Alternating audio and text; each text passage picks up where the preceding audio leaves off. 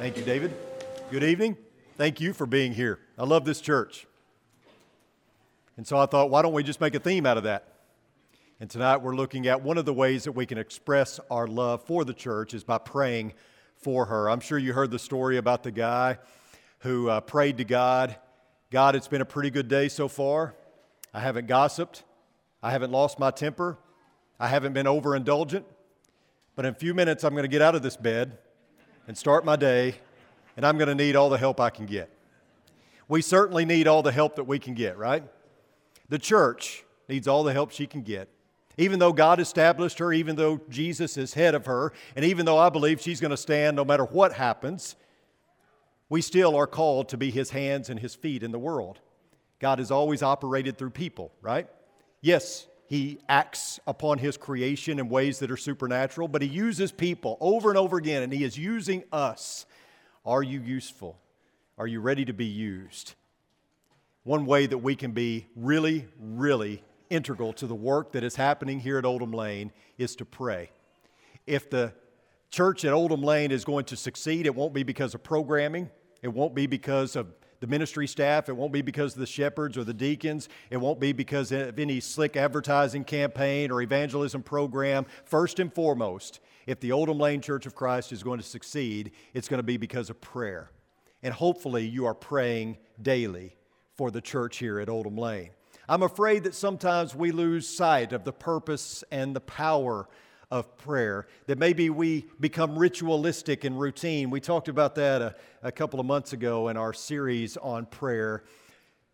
We need to make sure that while it is a ritual, that it doesn't become rote and mechanical, but rather that it becomes powerful. A praying church is a powerful church. And so I want to encourage you tonight as we look through Acts chapter 12 that we be a praying church. Turn there with me. You know, before we get there, after Jesus ascended, the apostles were faced with the daunting task of taking the gospel to a lost world. But you know, they didn't meet in that upper room to look at a map or to devise some sort of evangelism strategy. They met in that room, and you know what they did? They prayed. That was the first order of business. Acts 1:14 says they were continually devoting themselves to prayer. And then in Acts 2, after 3,000 souls were added on the day of Pentecost to the Lord's church, the Bible tells us that they were continually devoting themselves to the apostles' teaching, to the breaking of bread, to fellowship, and to prayer. In Acts chapter 12, we read these words starting in verse 1. Now about that time, Herod the king laid hands on some who belonged to the church in order to mistreat them. And he had James, the brother of John, put to death with a sword. When he saw that it pleased the Jews, he proceeded to arrest Peter also. Now it was during those days of unleavened bread, when he had seized him, he put him in prison, delivering him to 4 squads of soldiers to guard him, intending after the Passover to bring him out before the people. So Peter was kept in the prison, but prayer for him was being made fervently by the church to God. There is a very small yet profound word found in verse 5. And we've talked about this on many occasions, how small words in the Bible can have a big meaning. And that little word but here has a big meaning. In fact, many times when you see it in Scripture, it has a major meaning. This little word, but, comes at a time when the situation looks desperate. Peter might be executed.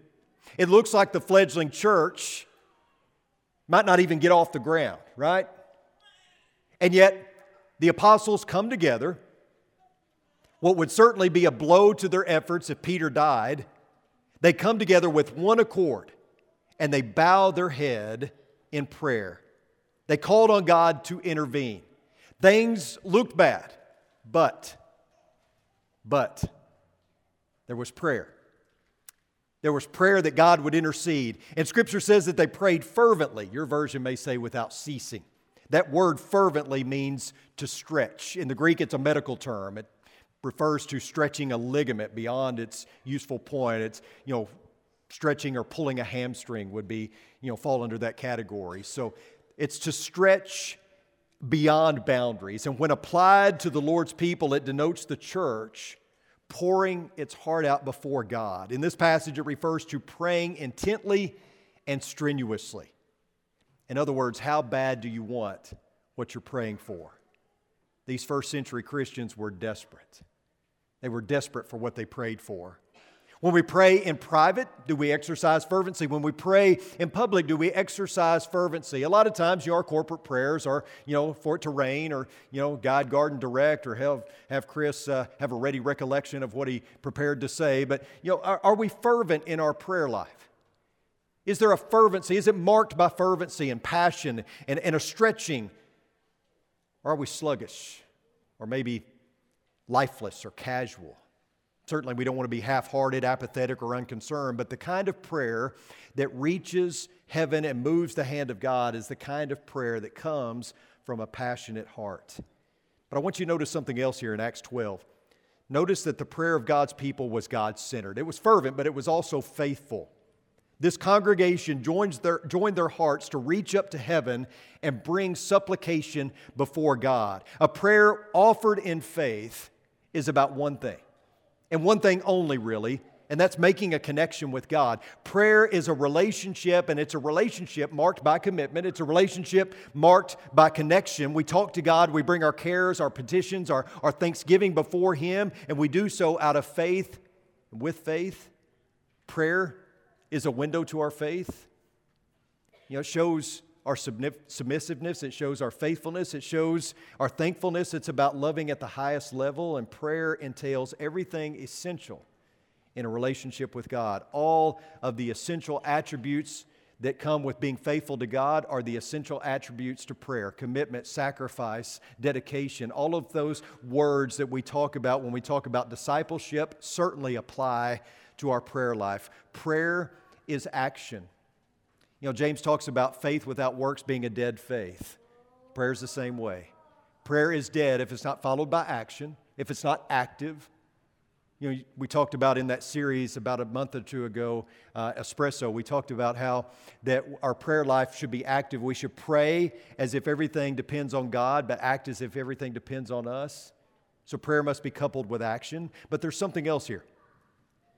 In Acts 12, it says that the prayer was focused, because it was a prayer for him. And who's the him here? Was Peter. Again, this sounds rather basic and elementary, but so many times our prayers are general. But if we're not specific in our prayers, how are we going to know when God answers them? Be specific. What is it that you're praying for? What is it that you want God to accomplish in your life? What is it that you're seeking from Him? Do you want forgiveness? Be specific about what you want forgiveness for. Do you want to see the church succeed? Be specific in what you think that would look like. Be specific in your prayer life. What is it that you are seeking from God? What is it that you are coming to Him with? Let's not miss the fact that the church came together to pray for one of their own. They came together as a family to seek God's help. You want to know what to pray for specifically when it comes to praying for the church? I think we should pray for people. I think we should pray for the lost. I think we should do like our elders do every Sunday night and pray for those who are sick and who are grieving and those who are hurting. Pray that there be more laborers. Pray for those who are burdened with sin. Pray for the family of God to be strong and bold and courageous. Pray that the church could withstand the wiles of the devil. Pray that she will be a bright beacon to the world. Be fervent in your prayers. Have faith when you pray, and be focused in your prayers. What are you praying for? What is it that you hope for God to answer? I would say this when we're praying, whether it's publicly or privately. I would say don't make it about you always. Prayer in some ways is selfish, if you want to call it that. If you want to use that term, we have a rather negative connotation with the term selfish, but obviously we pray for ourselves. I pray for my family. I pray for my own health. I pray for other things that could be considered self-centered, I guess. But don't just pray for yourself. Make sure you're praying for your enemies. Make sure you're praying for those around you who are sick, afflicted, and all those kind of things. Make sure that you're praying for those who maybe don't know Jesus, those that you're trying to reach. I was at a church one time where the preacher got done preaching. And after it was over, one of the gentlemen came up to lead a closing prayer. and he used the closing prayer to take the preacher to task for everything that he said. So it was kind of an addendum to the sermon, not really a prayer. It was his critique of the sermon and not really a prayer. Obviously, that's not the platform. And obviously, that's not what we should be using prayer for, or should I say abusing prayer. I would also say, when it comes to leading prayer maybe in front of the congregation, be careful not to give announcements.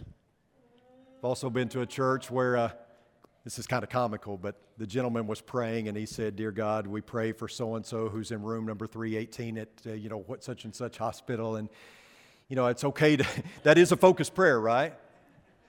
But we want to make sure that our prayers are focused on wellness, health, those kind of things. Focus on praying to God, not dispersing information. I'd say don't preach a sermon when you pray. I'd say you don't have to pray for everything. Sometimes we feel an obligation to pray for everything all at once. A focused prayer sometimes is a briefer prayer. If you're asked to pray for the bread before, the communion, then obviously that's a more focused prayer, right? And then when we get into our private lives, I don't know about you, but so often it's easy for my prayer life to follow like a list. Okay, here's the things that I want to pray for. And I don't think that's necessarily bad, but sometimes we get so accustomed to the list that we don't step outside of that. We don't think about other things, or we don't add anything to the list because it's just our standard prayer over and over again. I would say try to, maybe keep a list or a prayer journal, but also, as a constant reminder, be taking notes, maybe mentally or on your phone about, what it is that I can pray for. Maybe you notice, somebody says something, you say, "Well, I'll pray for you," and we have the best of intentions, right? But a lot of times we forget or we don't. There's an app called Echo. It's a really good app. And Echo allows you to set reminders. It allows you to make a list of people that you're praying for. It also will remind you at whatever point of the day that you want to be reminded. You can actually complete the task, so to speak, and that sounds a little odd, but you can go in there and you can mark it off. Okay, I did that today. You can also go back kind of like a journal and see who you've prayed for and maybe how God answered that prayer. I don't know that we always do that, but it's Echo is the name of the app. So you can go to that, and maybe that would serve as a reminder or help as well. When we're praying privately, I would say that it's important to always keep in mind that we're making this connection with God and that it's not just our lips that are involved, but the heart. And so we're developing the relationship. We're fostering that relationship. So we're not just trying to get something. It's not a vending machine where we put in our prayers and we wait for God to dispense whatever blessing it is. We're fostering a relationship. And so sometimes it's not even about asking. It's just coming to God and saying, thank you for who you are and who you're making me out to be. Thank you, God, for answering this prayer that I prayed. Thank you, God, for being who you are. Thank you for just being you, right?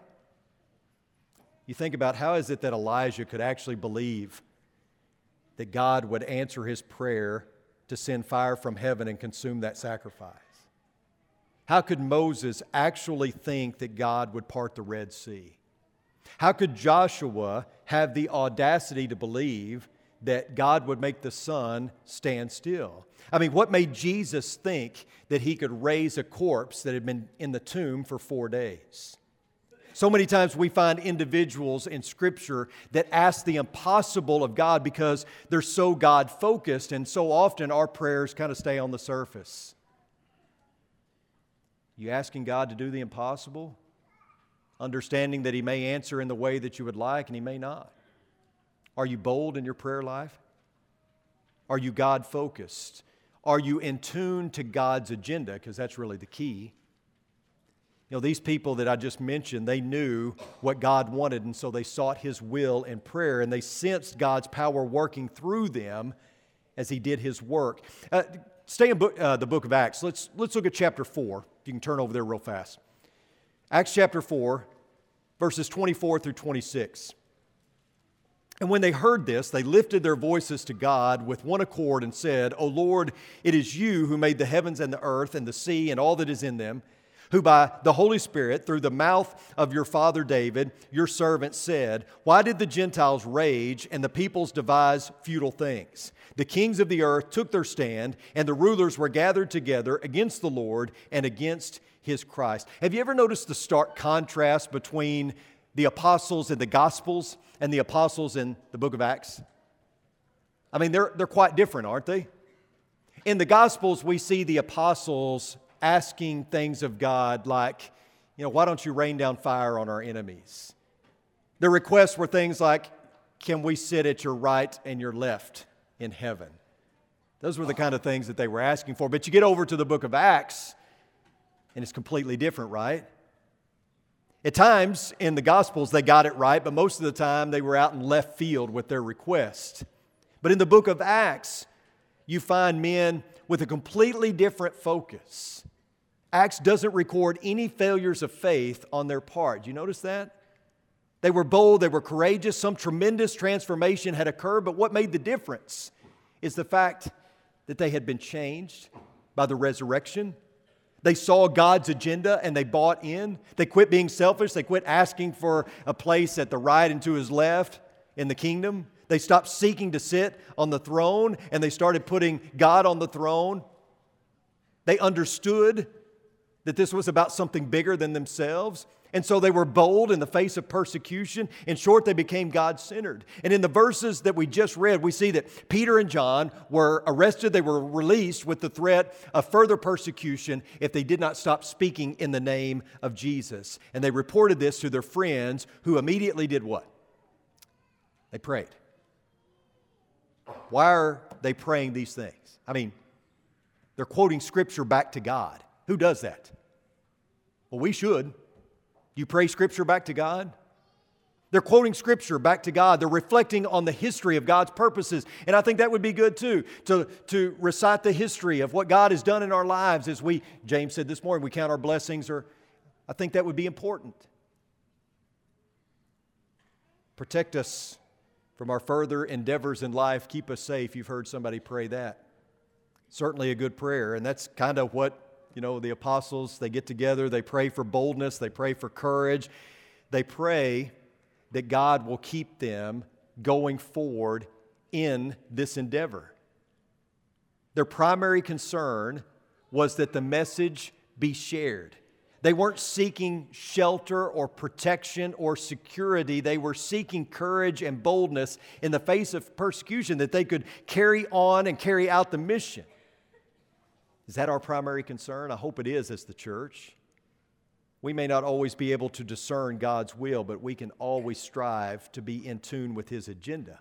And when it comes to the work of the church, we know precisely what His will and what His agenda is. We are, and you could probably repeat it by now, we are the agency by which the story of salvation is to be told. And we need to be in tune with that agenda, and we need to be praying for that agenda. If you love the church, you pray for the leaders, you pray for the workers, you pray for the sick, you pray for those who are burdened with sin, you pray for those who are struggling, you pray for the church's success. How do we measure that success? Not just by bodies in the pew, but souls in the kingdom. And pray for boldness, courage, not just for everybody else, but for yourself, that you, like the apostles, can be bold and courageous and carry out the mission. Whether our prayer is corporate or private, may we never neglect kingdom things. We need to be a church on our knees. I want to ask you to do something for me. Maybe you can call it homework or whatever. Many of you use your phone on a regular basis. You don't leave home without it. In fact, that may even be your Bible, but it's definitely a big form of communication in your life, maybe the biggest form. So set a reminder on your phone. Put it on your daily calendar, whatever you need to do. Write it in, your Bible. Write it on the bulletin if you have one tonight. But write this reminder down that every day, at 4:24 in the afternoon, you're going to pray for this church. Can you do that for me? Every day, at 4:24 in the afternoon, you're going to pray for this church. What are you going to pray for? Well, that could be a lot of things, right? We've got many that are sick, that are afflicted. We're kind of coming out of COVID again. Pray that we can continue moving forward. Pray for the lost. Pray for courage. Pray for boldness. Pray that this church will be successful. And by successful, I mean by making and growing disciples. Every day at 424, pray for the church. It can be brief. It may be that you can't necessarily stop and go into an inner room in your house or the closet and pray like Matthew 6, but find a way to just pray a short prayer if you can for this church. Why 424? Well, turn with me in your Bibles to Colossians 4. In Colossians 4, chapter 2, Paul writes, "Continue steadfastly in prayer, being watchful in it with thanksgiving. At the same time, pray also for us that God may open to us a door for the word to declare the mystery of Christ, on account of which I am in prison, that I may make it clear which is how I ought to speak." Colossians 4, 2 through 4. Let that prayer be our prayer. Pray for one another. Pray for the work to be done. Pray for an open door of opportunity. Pray for the church and be steadfast in it. Colossians 4, 2 through 4, 424 every day. Set a reminder. Do what you need to do to tell yourself when it comes 424. If you got that Echo Prayer app, it'll do it for you. It'll buzz you and let you know. There's a story of a little girl. She was 12, 13 years old, and she'd been diagnosed with a devastating illness, and unfortunately, there was nothing more that could be done. And she was upset because she was very passionate about church, about God, about Jesus, about, those who didn't know Jesus. And so she was disappointed that she wouldn't have more time to devote to the work here on earth of the church. And so she talked to her preacher about it, and her preacher said, "Well, why don't you just make a list of the people who need to hear the gospel, people that you know in your life that need to hear the gospel. Just make a list and be praying for them. You can do that much." She was pretty much bedridden. She couldn't do a whole lot. And he said, "You could do that." And she said, "Okay." And so she made a list, and the church got word about what she was doing, and so they saturated their community with the gospel. They knocked doors. It was a smaller community, but they knocked doors, and they handed out tracts, and they set up Bible studies, and it was working. Many people in the community had heard about the efforts of this church and how it all started with a little girl wanting to do more before she passed away. And many people were coming to church, they were listening, they were obeying the gospel. And finally, the little girl passed away. And as they were cleaning out her stuff, they found a list of 56 names. 56 names with check marks by them. And every single one of those names had come to Christ. The last one on the list, the night before she passed away. Don't tell me that God can't work. Don't tell me that your request is too big or too bold. I think we need to dive deeper. I think we need to be bolder. I think we need to be more courageous. I think we need to expect more from God than just guide, guard, and direct. What do you think? So let's be a praying church, and let's wait on God to work. Let's pray. Our most kind and gracious Heavenly Father, we are so blessed to know You, so blessed to serve You, so thankful for the church, so thankful for Oldham Lane. May we, God, be Your hands and feet in this world. May we seek and save the lost. May we present Your gospel to those around us. Open doors for us, God. Let us do bold and courageous things. Send us, and may we go, and may we change the world. God, we love You, and it's in Your Son's precious name we pray. Amen.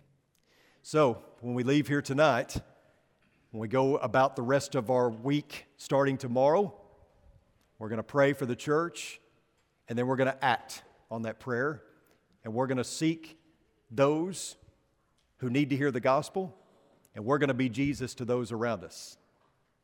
Right? That's what we're going to do. Thank you so much.